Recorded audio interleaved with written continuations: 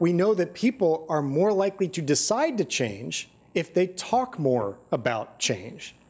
And we know that that you can get someone to talk more about change by the way you engage them in the interview or in that process. We also know that if you just tell people, stop it, they don't generally change. Okay? How many times, people have children in here, like, stop it, stop it, stop it. Maybe I'm showing my hand with my own kids here, but so certain things kind of have come out in the literature that demonstrate that, like, look, people are more likely, you can affect someone's, thinking about changing by how you engage with them.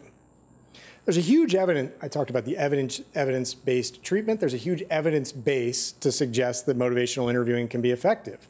And that it doesn't take 10 years of, lying on the couch and talking about mom and dad to get to it. A 15-minute, a 10-minute intervention, I'll talk about that term in a minute, but a 10 or 15-minute engagement with someone can be effective in altering someone's thinking about change if you do it properly.